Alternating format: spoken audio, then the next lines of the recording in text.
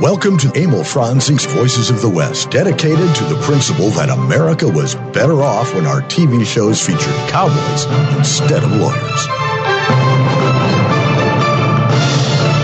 And a very pleasant, good Saturday afternoon to you. It is the 21st day of December of 2019. Harry Alexander, Bunker de France, here on Emil Franzi's Voices of the West. That's right. And today's program, we've got the lady who writes about all the ladies of the West. What are you doing there? What am I doing? Boy, oh boy, just crackling all over the place there, buddy. I'm trying to find something. Okay. Well, the lady that we've got on the line here is Miss Chris Enss, and she has a number of books out about ladies, but this particular one is called According to Kate, and that's about Big Nose Kate, Doc Holliday squeeze, main squeeze. Chris, welcome to the show. Thank you. Thank you so much, gentlemen. Happy to be a part of the broadcast. Thank you for inviting me. It's our pleasure. And before we get going, I know you've written a number of books about ladies of the West and such. I've got a question. You may or may not be able to answer this. When did the thing of the villain tying the woman to the railways start? Right after they built the first railroad. You know what? I tell you, that has to be vaudeville.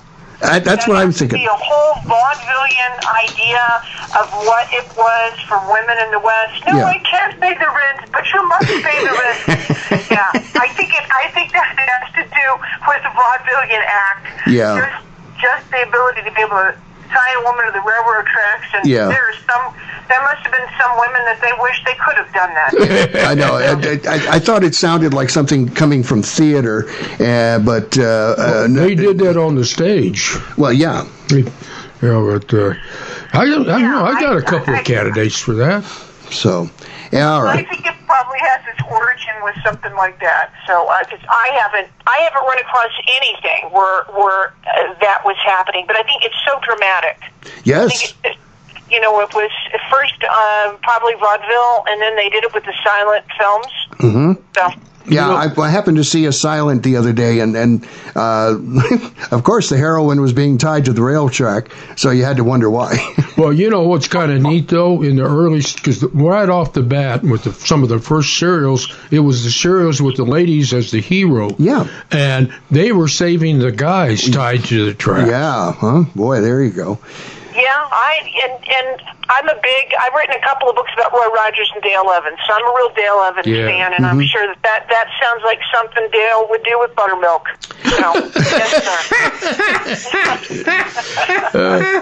So, we were talking here, and, your books, and I did a count here, and I'm sure I missed some, but I came up with 44 books that you authored or co-authored, 2 more that you did introductions for, and as I understand, 3 more that are in the pipeline for the future. How do you do all of that? How do I do all of that? Well, where do you find the time? Well, I haven't slept since 72. I think putting that time where you can't sleep to good use. I think that's all a part of it. I just enjoy writing about the West. I enjoy writing about what women did and the accomplishments that they made, and the difference that they made west of the Mississippi. And mostly I enjoy writing about the women that I do, because they weren't women who said, hey, let me do it because I'm a woman. Yeah. They just did it. The fact that they were a woman was, that was just secondary. Well, that's really good, because this is a particular topic that we've not had an opportunity to address, and so I'm glad that we're going to scratch the tip of the iceberg here. Well, what's so neat, too, is I collect old self-published stuff about the West, and I've got a ton of stuff about the women, and I'm going through your resume of women and occupations and activities and deeds. I've got to echo that you are on top of women of the West. You really are. Well, I mean, the thing is, you do one book about what women's accomplishments were, and how they helped tame the American frontier, and you have to go even a little bit deeper. I mean, it opens the door to something else. I have a book coming out in October of next year called Iron Ladies, women who influenced the American Railroad. Yeah. And they were women from Laura Bullion, who was the last train that was robbed in the United States. She had a part of that. She took part in that last train robbery. Yeah. And then from Mary Pennington, who was a woman who invented the modern-day refrigerator boxcar that if we didn't have, the United States wouldn't have been successful in World War I.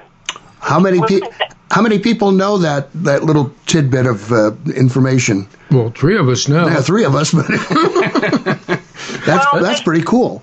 Isn't that just amazing? I mean, and I mean, always what I like about them is they weren't women's libbers. They were not women who stood around bemoaning the fact that I'm not getting my chance. They were women that said, I'm going to go here. I'm taking a step forward, and here's what I'm going to do. Because I know that I can accomplish this. That reminds me of a program my wife and I were watching, and they were doing Hedy Lamarr, and I did not realize that she had pretty much invented the basis for radar and the internet. Yeah. And she also was instrumental in getting the monoplane wing to become a reality. I think that's right. But wow, what a woman! Yeah, what an amazing threat that she was, and absolutely beautiful. Yeah, beautiful. Yeah. You know, and women did. I mean, you take like actors like Maude Adams. I wrote a book called Entertaining Ladies, Women Entertainers of the Old West. And one of the women that I wrote about, and was an actress by the name of Maude Adams, who gets her start when she's 9 months old, and just pretty much stays in theater her whole life. And when the theater is dark, she decides that she is going to work on incandescent lighting for the theater, which were then developed then she started working for GE, for crying out loud, and invented the tubes that took that lighting and turned them into picture tubes that we used in color television. I'll be darned. Wow. Well, you know, I mean, these women that just, and you would never know anything about it. I mean, they flew under the radar. They accomplished it, and they were pleased about what they accomplished. Well, let's look at who wrote history, huh? And that's why you don't see it. Well, you know what? I got to tell you something. Listen, I mean, let me not even pretend here. I am a conservative Republican bride of Darth Vader. So I got to tell you. So whenever I hear, and because I've been writing about women's history for a long time, men wrote a lot of history. But I want to tell you something.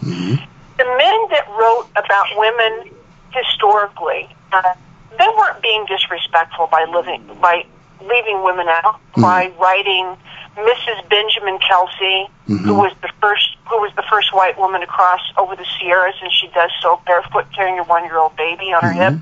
They're not writing Mrs. Benjamin Kelsey makes the trip to be mean and leaving out her first name. They were being respectful. Well, yeah. That was a different time period. Yeah, that's how the journalistic practices of that day. It was always a Mr. or Mrs.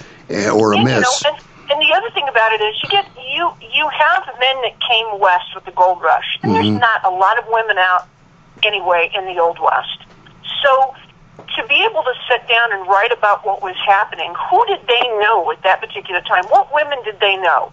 They knew soiled doves. You're not going to sit down and say, "Dear Mom, met a wonderful prostitute last night." You're not going to write that down. Her name is Trixie. So if you were a guy writing history, you're going to write about the things that you came in contact with. Sure, yeah. How many women did they come in contact with that were really incredible teachers or doctors? They weren't leaving women out because they didn't like women.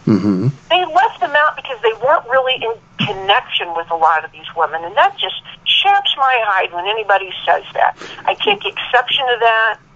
Whenever anybody says, well, it's history, not herstory, I just want to punch them in the neck. Yeah, that's an absurd saying. Well, there's a thing, too, is when you look at this historically, the people that are publishing books, publishing newspapers, they were men.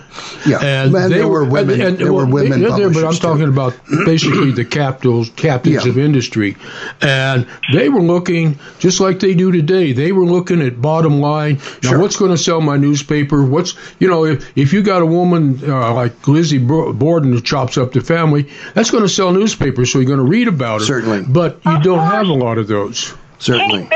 Kate Bender is going to be on the front page of every Kansas newspaper because she was chopping up men. Yeah. Of course you're going to have that. Well, we're so it's not. I always, like I said, I always take exception to people who try to make it as though men were just so hideous to leave in and out of history. Okay. Because I think that is not an accurate depiction at all. Okay. All right, point taken. We are here to talk about Kate, Big Nose Kate, but, we're at our first commercial break, so I think what we'll do is do that and then come back and talk about Big Nose Kate. Who? Okay. Big Nose Kate. What did she do? She was Doc Holliday's main squeeze. He squeezed a Kate? He certainly did a lot more than that. Did he say, "Kiss me, Kate"? I'm sure he did. We'll be back with much more of Emil Franzi's Voices of the West right after these important messages. Do stay tuned.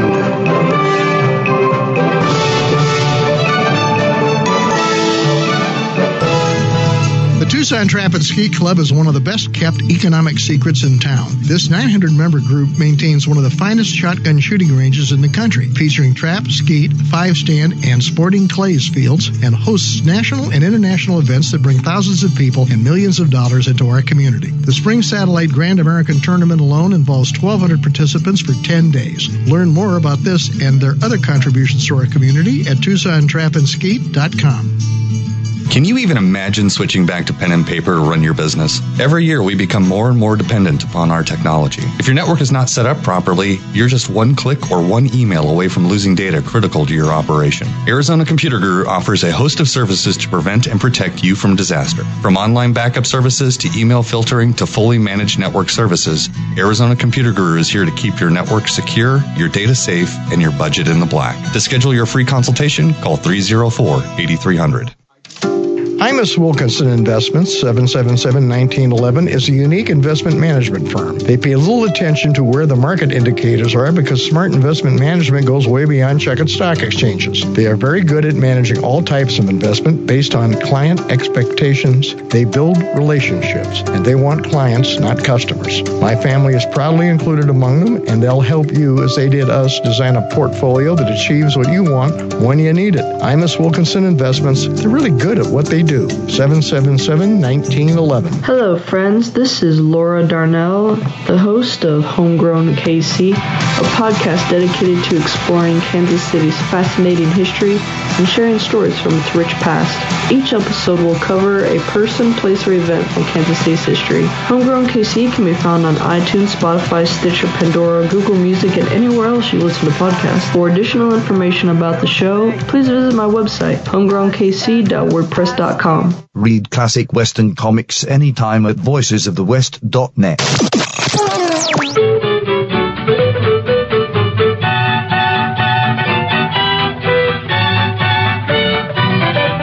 I'll hop upon my pony and I'll ride away down the trail to San Antone. I can see her standing waiting by that garden. On the trail down to San Antonio. That's a cool song. That's Bill Boyd and his Cowboy Ramblers. Cowboy Ramblers, not the real Bill Boyd. No, not the hoppy Bill Boyd. That's his Bill. Well, there's three of them, you know. Yeah, I know. But this is a Bill Boyd. This is the Bill Boyd. The Bill Boyd of the music. Yes. We are talking with author Chris Enss, her latest book, According to Kate, and it's about the one woman who was called Big Nose Kate. Obviously, Chris, she did have a rather large nose, but no, she didn't. No, all right. Well, let's talk. Yeah, that's not what why they called her Big Nose Kate, but okay. All right. In any of probably sticking because her nose. She stuck her nose in everybody. Sticking her nose into. She was a biddy. She stuck her nose in everybody. I don't even think that she was a biddy, but that is Wyatt Earp gave her that name, and I'll shut up if you want to ask a question about that. No, but I do. Yeah, you do. No, I don't. I want to talk about. Well, I do. All right. I really want to talk about Kate. How did she's not American born? Is that correct? Hungarian. No, she's not. She was a husky Hungarian lady. Mm-hmm. She went from Hungary with her parents, and they moved to Davenport, Iowa. And then she went on to St. Louis, where she began working her particular trade. And it was in St. Louis where she meets Doc. But she was born Mary Catherine, and so she was Kate. Everybody called her Kate. I have a list of names here that she went by. Kate Elder, Kate Fisher, Big Nose Kate. I don't think she probably liked that one. No. Mrs. J.H. Holiday, Mary Kay Cummings. That could be a little confusing when you start looking her up.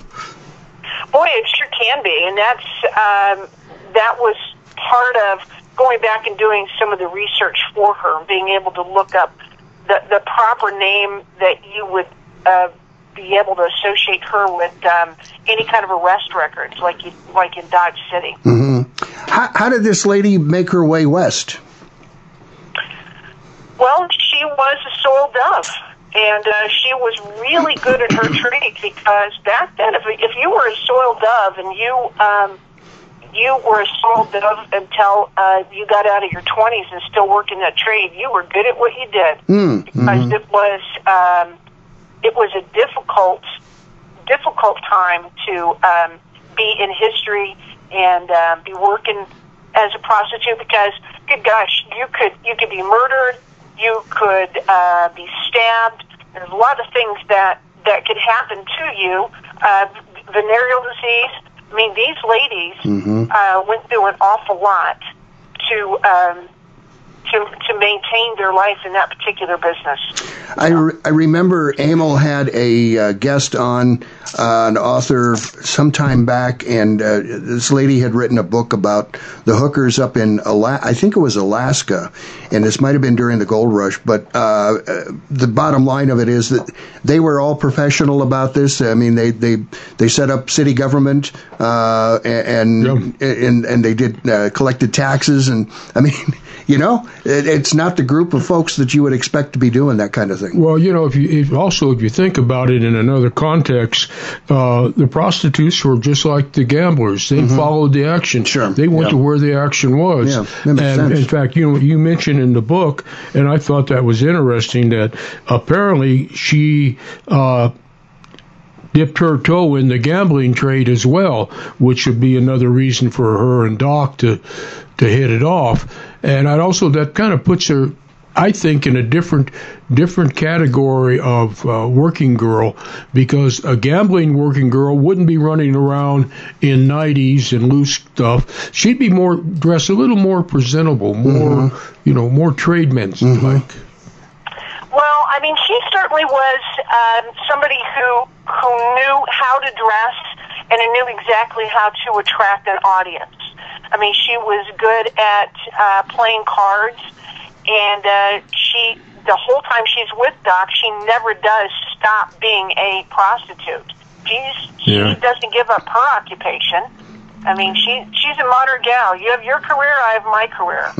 That's why I always found it, whenever you hear anybody, in films or anything like that, you always get a sense that Doc supported Kate. But nothing could be further from the truth. I mean, Doc was sickly. A lot of times he wasn't able to play cards as often as everybody thought he might like to, or to be able to be a dentist for that day because he was sick. So she was the one who supported them on many occasions.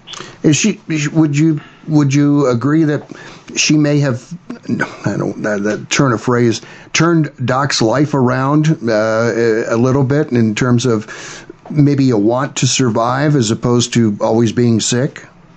Was she responsible for that, do you think? No, I don't think so. Okay. I think that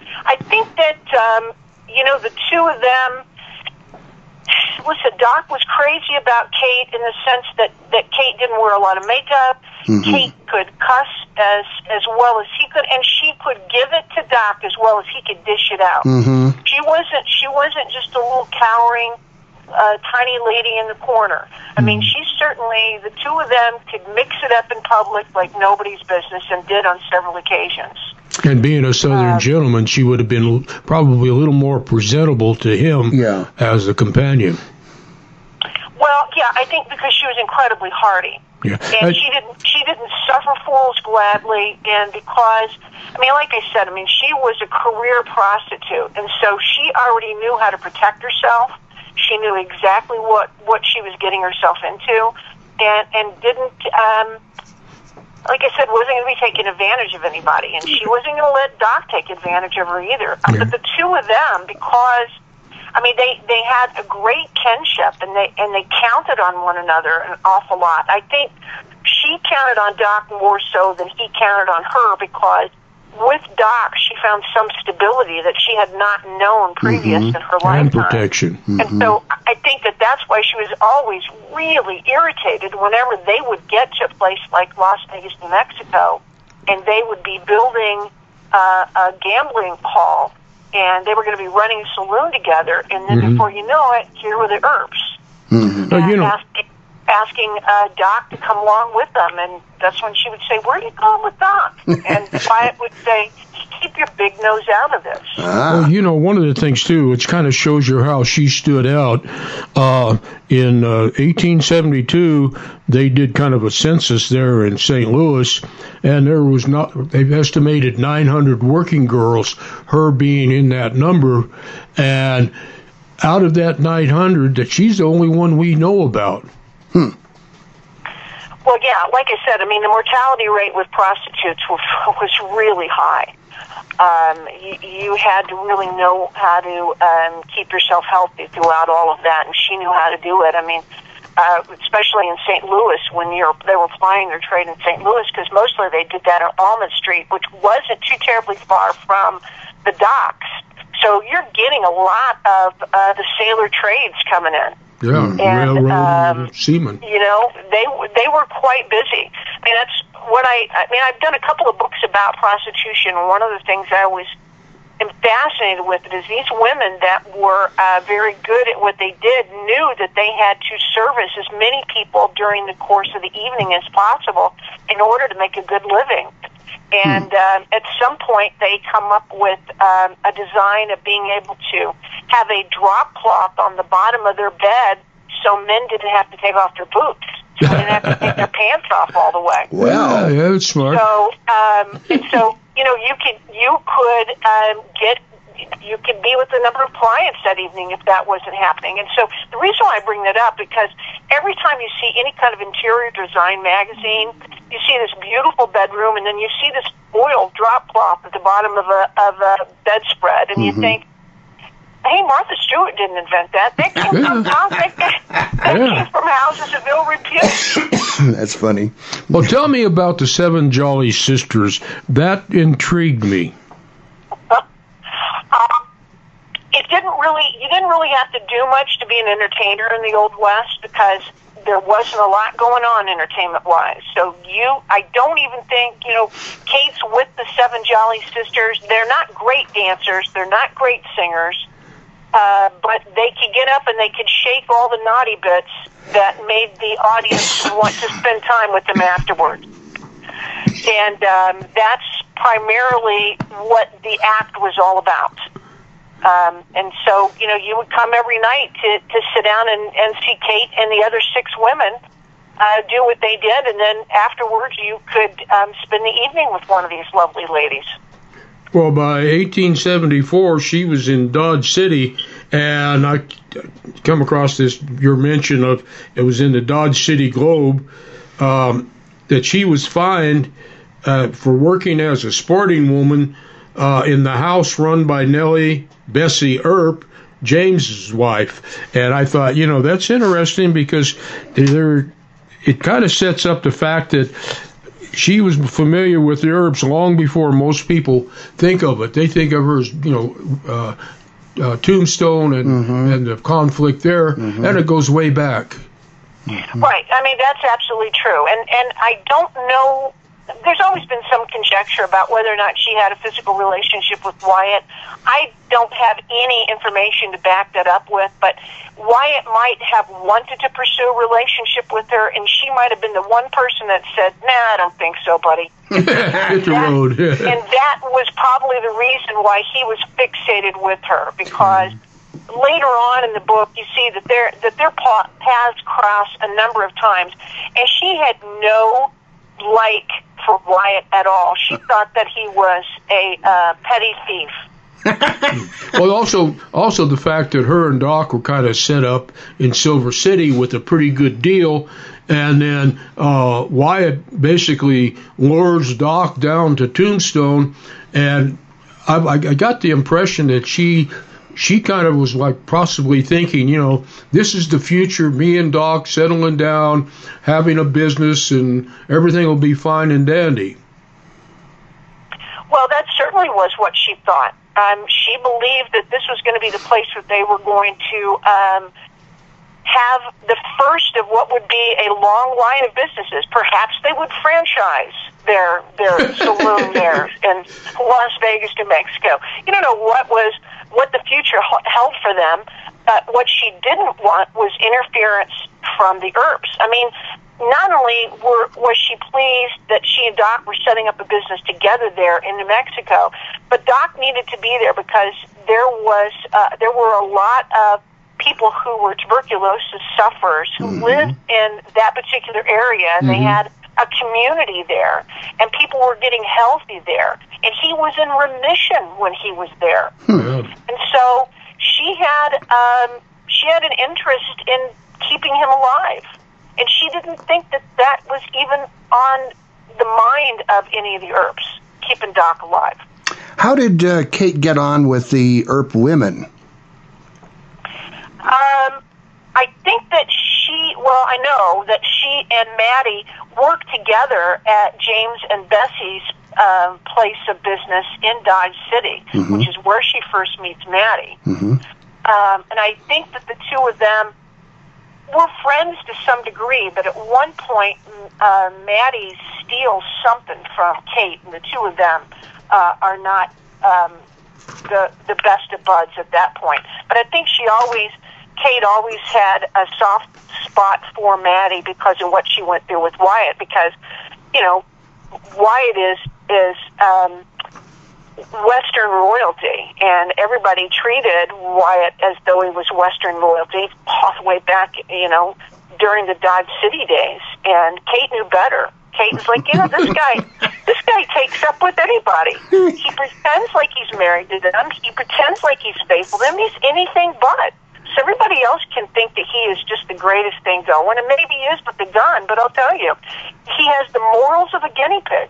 So, well, you're certainly shooting down my thoughts about Wyatt. Well, I think she's right on. I think she is too. Yeah, Chris, we got to do another break. We're talking with Western Writers of America author Chris Enss and her new book, According to Kate, and it's about Big Nose Kate. We're going to do this and be right back with much more of Emil Franzi's Voices of the West right after these very important messages. Don't run away.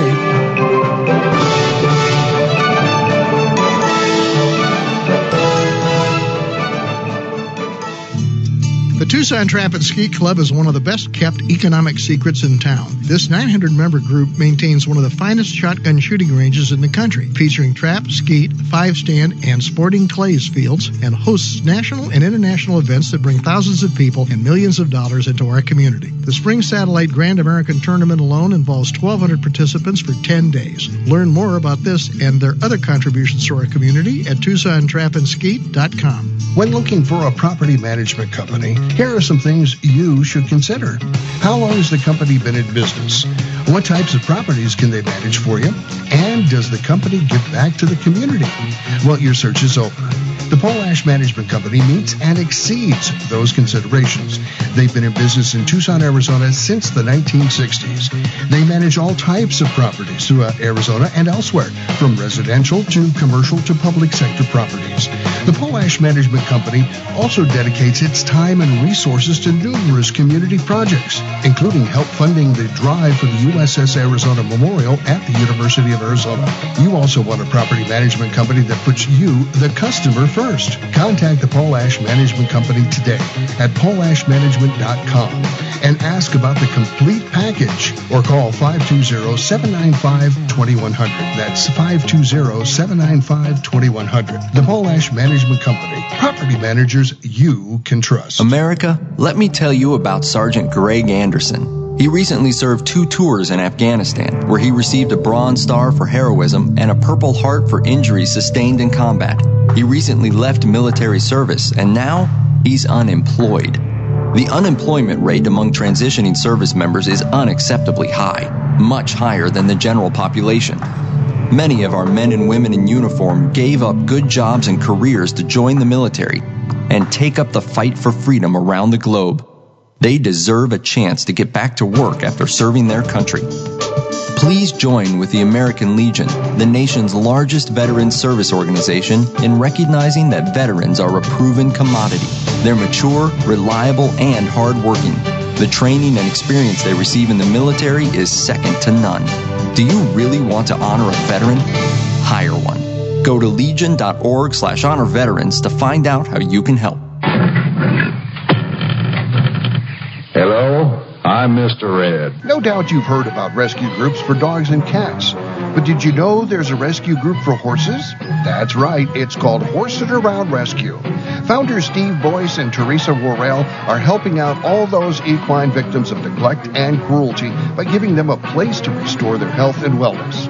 And Horse It Around provides a nurturing and natural environment where horses can be horses, so they can be adopted out into forever homes.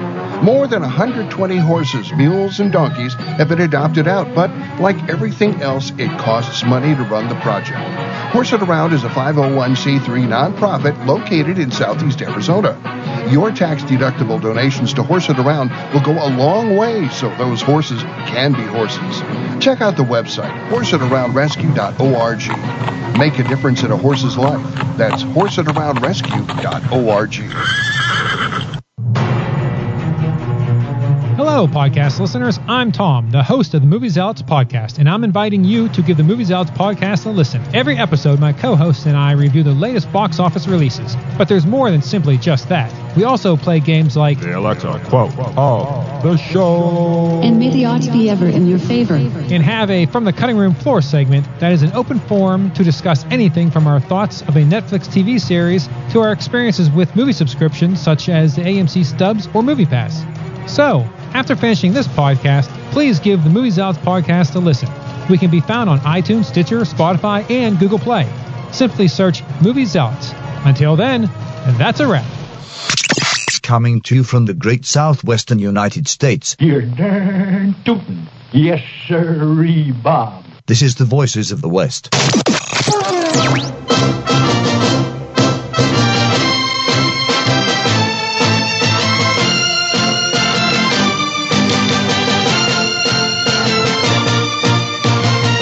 Well, we can always tell when it's the second commercial break and the end of the second commercial break because the High Chaparral theme comes on. And the pressure's off. And the pressure's off. Because if I don't play that, DeFrance walks. That's right. This is Emil Franzi's Voices of the West, and Harry Alexander and Bunker DeFrance here. And our guest is Chris Enss, author extraordinaire, and her latest book, prolific, yes. She's competing with Boggs for the number of books. I think Boggs is falling behind. Anyway, her latest book is According to Kate, and it's about Big Nose Kate. And one of our faithful listeners, Sherrod in Georgia, messaged us and saying, interesting show. Doc Holliday was from Griffin, Georgia, the town where she works. Yeah. Well, you know, there's an interesting piece here. Maybe you can tell us some of the story on it. I understand there in Glenwood Springs, there's a Derringer with a dedication to Doc from Kate. Mm. Yeah, I was contacted by the gentleman who found that, or said that he found that particular gun, antique dealer.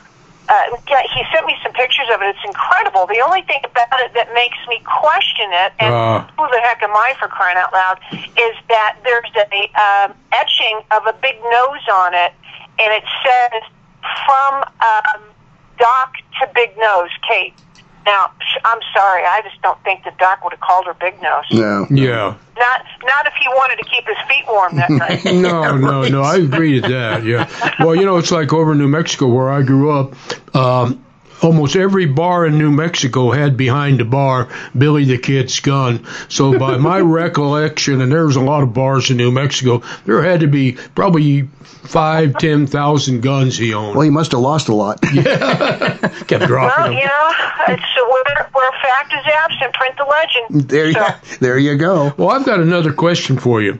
Considering this time of year, would you consider this book a good holiday read? Oh, yeah.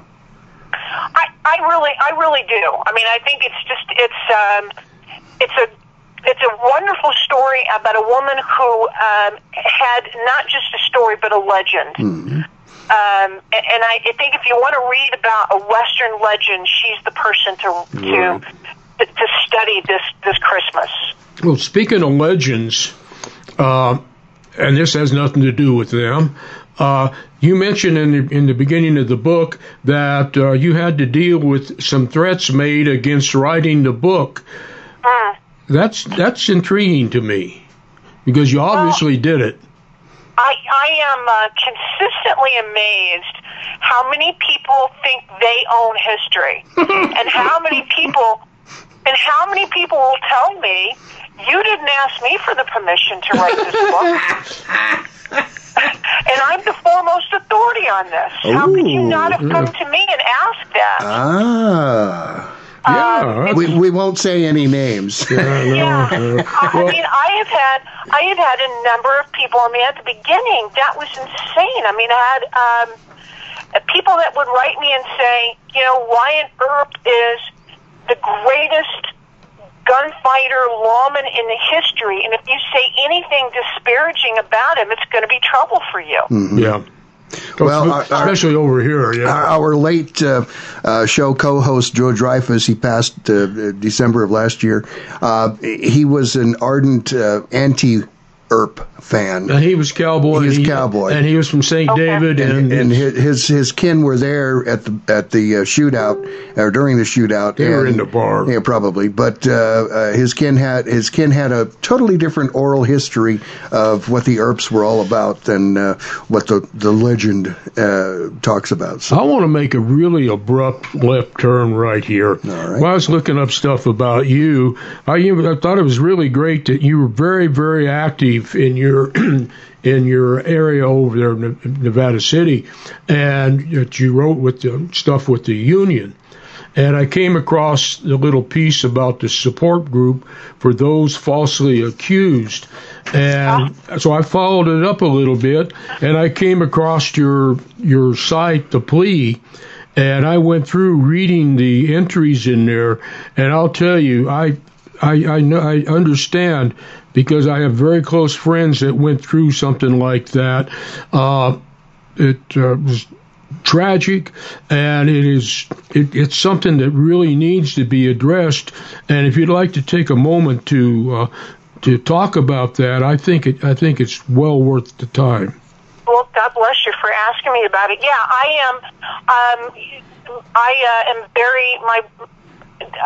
I have been a private investigator for a number of years, and the only cases that I take are those people who are falsely accused of child molestation.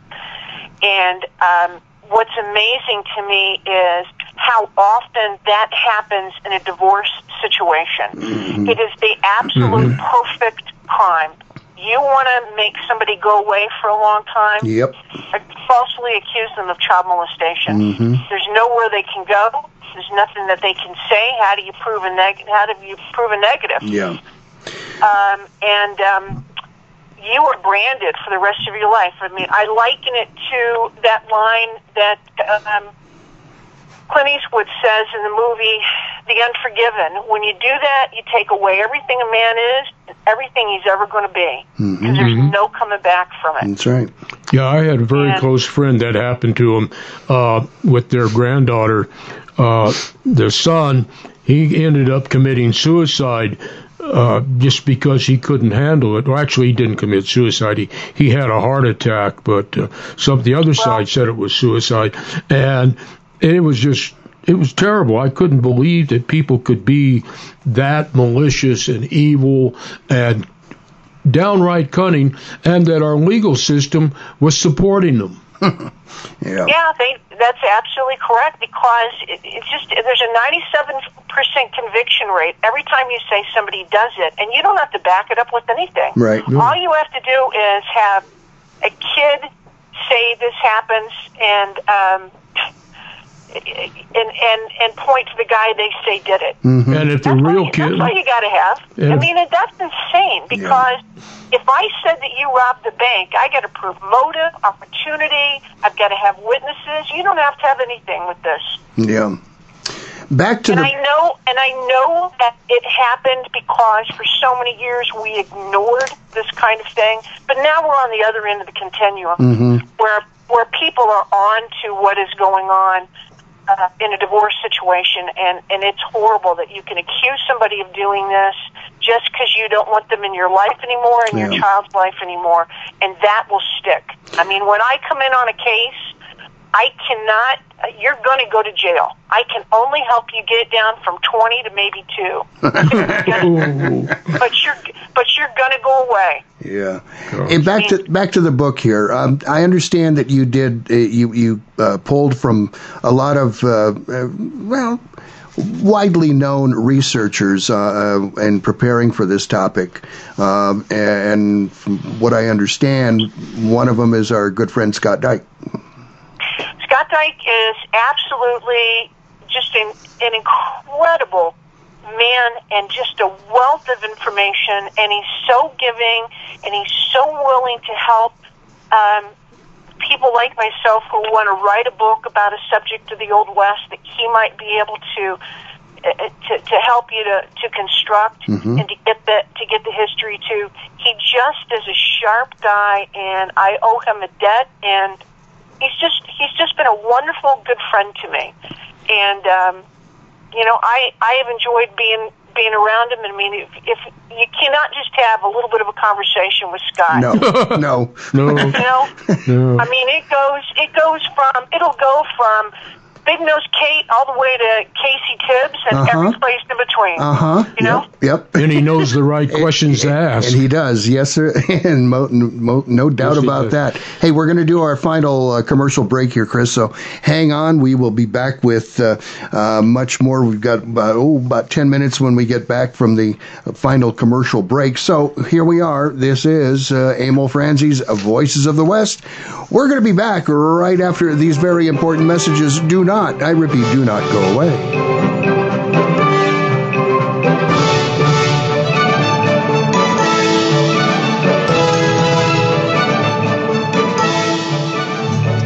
Besides bringing millions a year into this community with national and international events, the Tucson Trap and Skeet Club at 7800 West Old Ajo Highway services the local shooting sports community with a 380-acre site featuring trap, skeet, 5-stand, and 2 sporting clays fields, as well as a 9,000-square-foot clubhouse, which all is available to local shooters, and soon an archery range. Check it out at TucsonTrapandSkeet.com or take a drive out west of town and see it for yourself. New members or single-day use, welcome. Hi, this is Joe Montaigne. Every time my Uncle Willie tells me about his service in Patton's Third Army in World War II, I'm reminded of what we owe the U.S. Army. 14 generations of American soldiers who have courageously defended our nation. Their stories represent the best of America and should never be forgotten. Join me to help build the National Museum of the United States Army, a long overdue tribute to all American soldiers. To learn more, visit armyhistory.org. Imus Wilkinson Investments, 777-1911, is a unique investment management firm. They pay little attention to where the market indicators are because smart investment management goes way beyond checkered stock exchanges. They are very good at managing all types of investment based on client expectations. They build relationships, and they want clients, not customers. My family is proudly included among them, and they'll help you, as they did us, design a portfolio that achieves what you want when you need it. Imus Wilkinson Investments, they're really good at what they do. 777-1911. Old West and Radio Theatre every Saturday at 6 p.m. Mountain Standard Time, only on the Voices of the West. VOW Radio.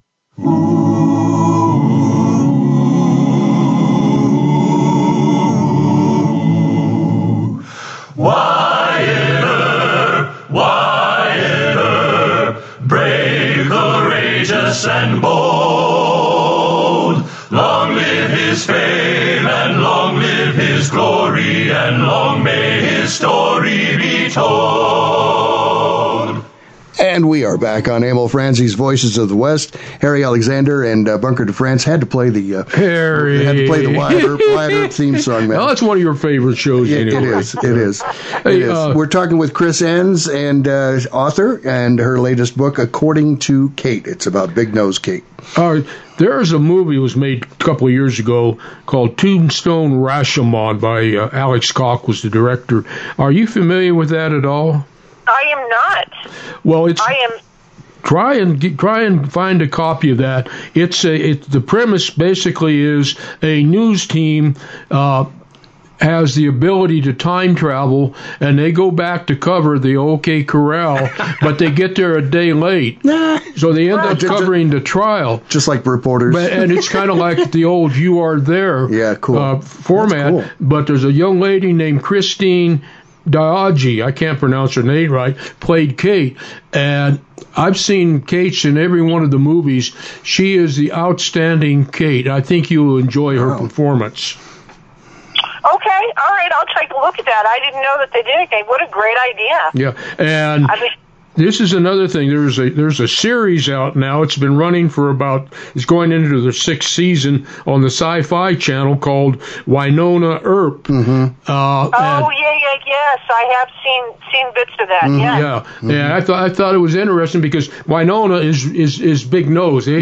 She just goes by various Mr. names, but she's also, I guess, a vampire or something. Yeah. But supernatural thing. That just shows you, the Western is still alive in some shape, form. Certainly is.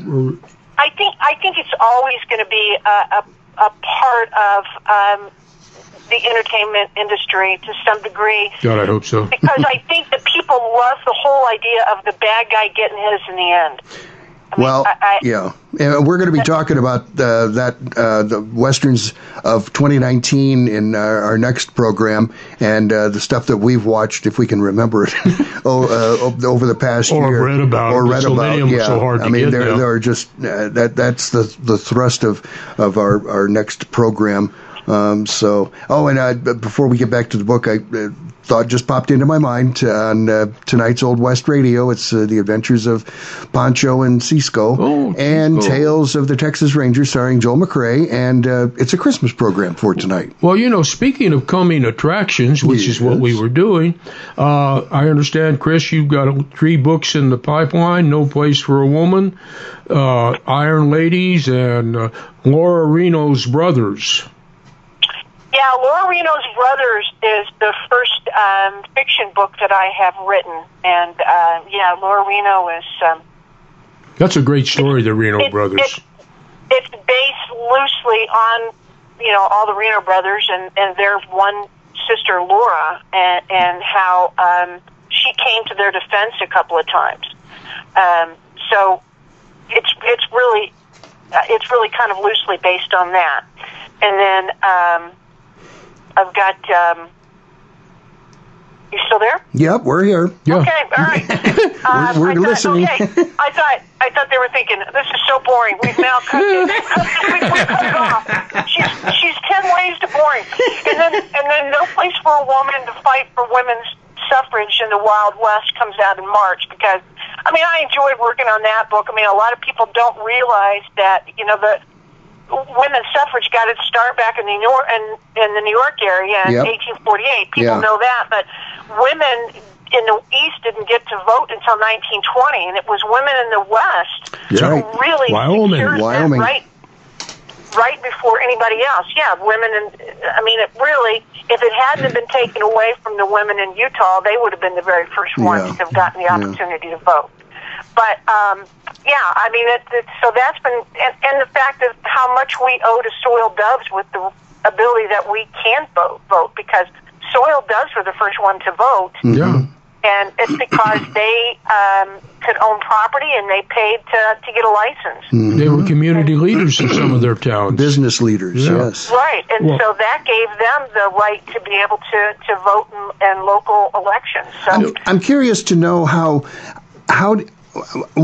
many hats do you have to change from writing what you do, the historical books about Kate, for example, and then you go to writing fiction?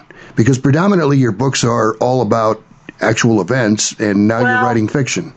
I've only done it once, and it's not completely done yet. It's hard. That's a hard one to do. Yeah. I mean, I don't know. Ask somebody like a Johnny Boggs, who does that on a regular basis, how he's able to do it, because I am in the habit of writing historical nonfiction. Mm-hmm. So me to be able to do that, it's difficult. It's a longer process. So, you know, I appreciate it because it gives me an opportunity to make sure that the people who I feel really irritated by, you know, I can name them the people in the fiction book, and they all go down. Protect the innocent. They all go down, not a one of them. You know, in real life, you can't do away with the people who've done you dirty. Yeah, you can put a bullet in their head in his fiction. In a fiction, you know, you can do whatever it is that you want to do. So that part of it, I like that part of it, but I am very structured. So when I do the nonfiction because it is very structured and there's some order that goes to it. Yeah. You have control over how you're going to approach that particular subject matter.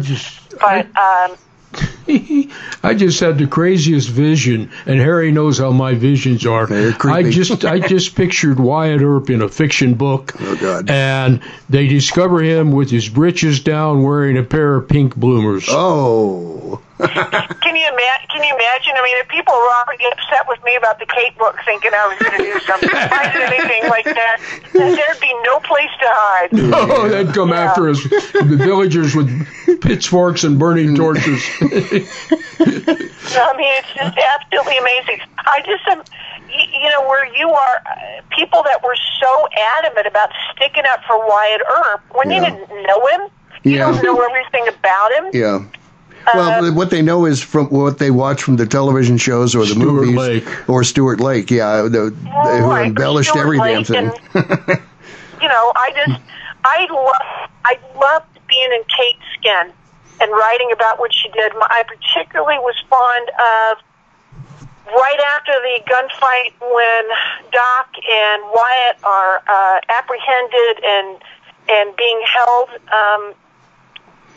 over at a hotel a couple of blocks down from Bly's photography studio and boarding house, and Kate gets a visit from Johnny Ringo comes to visit her, and I love it because she says that he came to visit her, and she gave him he came to visit her twice, and she gives him a tumble both times. Well, you know, I love that because. You know, right. She is a businesswoman. Yep. There is no question about it. You know, she has. It was Ringo who says you need to get out of here because they want to kill you. They've tried to kill you before, and they want to kill you now. So you better get out of here. And she said, I don't have any money to go. Where am I going? I gave it all to Doc to bail him out. How much validity is there to the? I've heard that there's a guest house down in Cochise that she had managed or lived there at one time. Are you familiar with that? I've been there. Cool. It looks cool. I've been there. I've seen it. I mean, and she was a smart businesswoman because it is right across the street from the railroad. Yeah. So, you know. Yeah. Anybody being deposited here is going to do some business over here at this boarding house. There you go. Well, you did a documentary, announced short about Pauline Ogden. We don't have much time left, but if you could fill us in a little bit on that, that'd be cool. Oh golly, that was more of a mockumentary than it was a documentary because I got my start in everything doing stand-up comedy. I went to the University of Arizona, and I worked at comedy clubs all over town, and then was on a circuit that took me from New Mexico all the way to the Yukon, for crying out loud. But anyway, I wanted to write about this woman by the name of Pauline Ogden, a woman I made up who came in contact with all these amazing entertainers in the frontier, and she was trying to get a job as an entertainer at a time when anybody could get a job. She couldn't get arrested. So it's just this little mockumentary piece, and she ends up getting shot by a monkey. Well, there's justice. One of the circuses that she joined to entertain. So monkey's name Wyatt. Yeah. Another reason to not arm monkeys. Yeah, exactly. That's right. Well, in the documentary, or in the mockumentary, you can hear the historian come on and say, well, the monkey didn't mean to shoot her. He was cleaning his gun. That's funny. I believe it. That's funny. And on that note, we've got to end. Chris, thank you so much for joining us this afternoon. Thank you, gentlemen. I certainly appreciate the chance to be able to chat about Kate, and then just let your listeners know if they are interested further about any of the books, and particularly about Kate. If they visit chrisenss.com, they're able to get all the info they can about her. Ton of info. Sounds like a plan. Chris, thank you so much, and I will email you that other stuff we talked about earlier. Please do. Thank you. Thank you. Thank you, Chris. It's been a delight. Down in the Green Valley area, and what a she's a great lady and a great author. Oh yeah, so sharp. Yeah. Well, that's it for this edition, I reckon. Well, we done it, Harry. Yeah, we One did more it show left for 1919. 2019. 1819. 1719? Somewhere in there. Okay, something 19. We'll be back next time here on Emil Franzi's Voices of the West. Harry Alexander and Bunker DeFrance saying, adios. So long.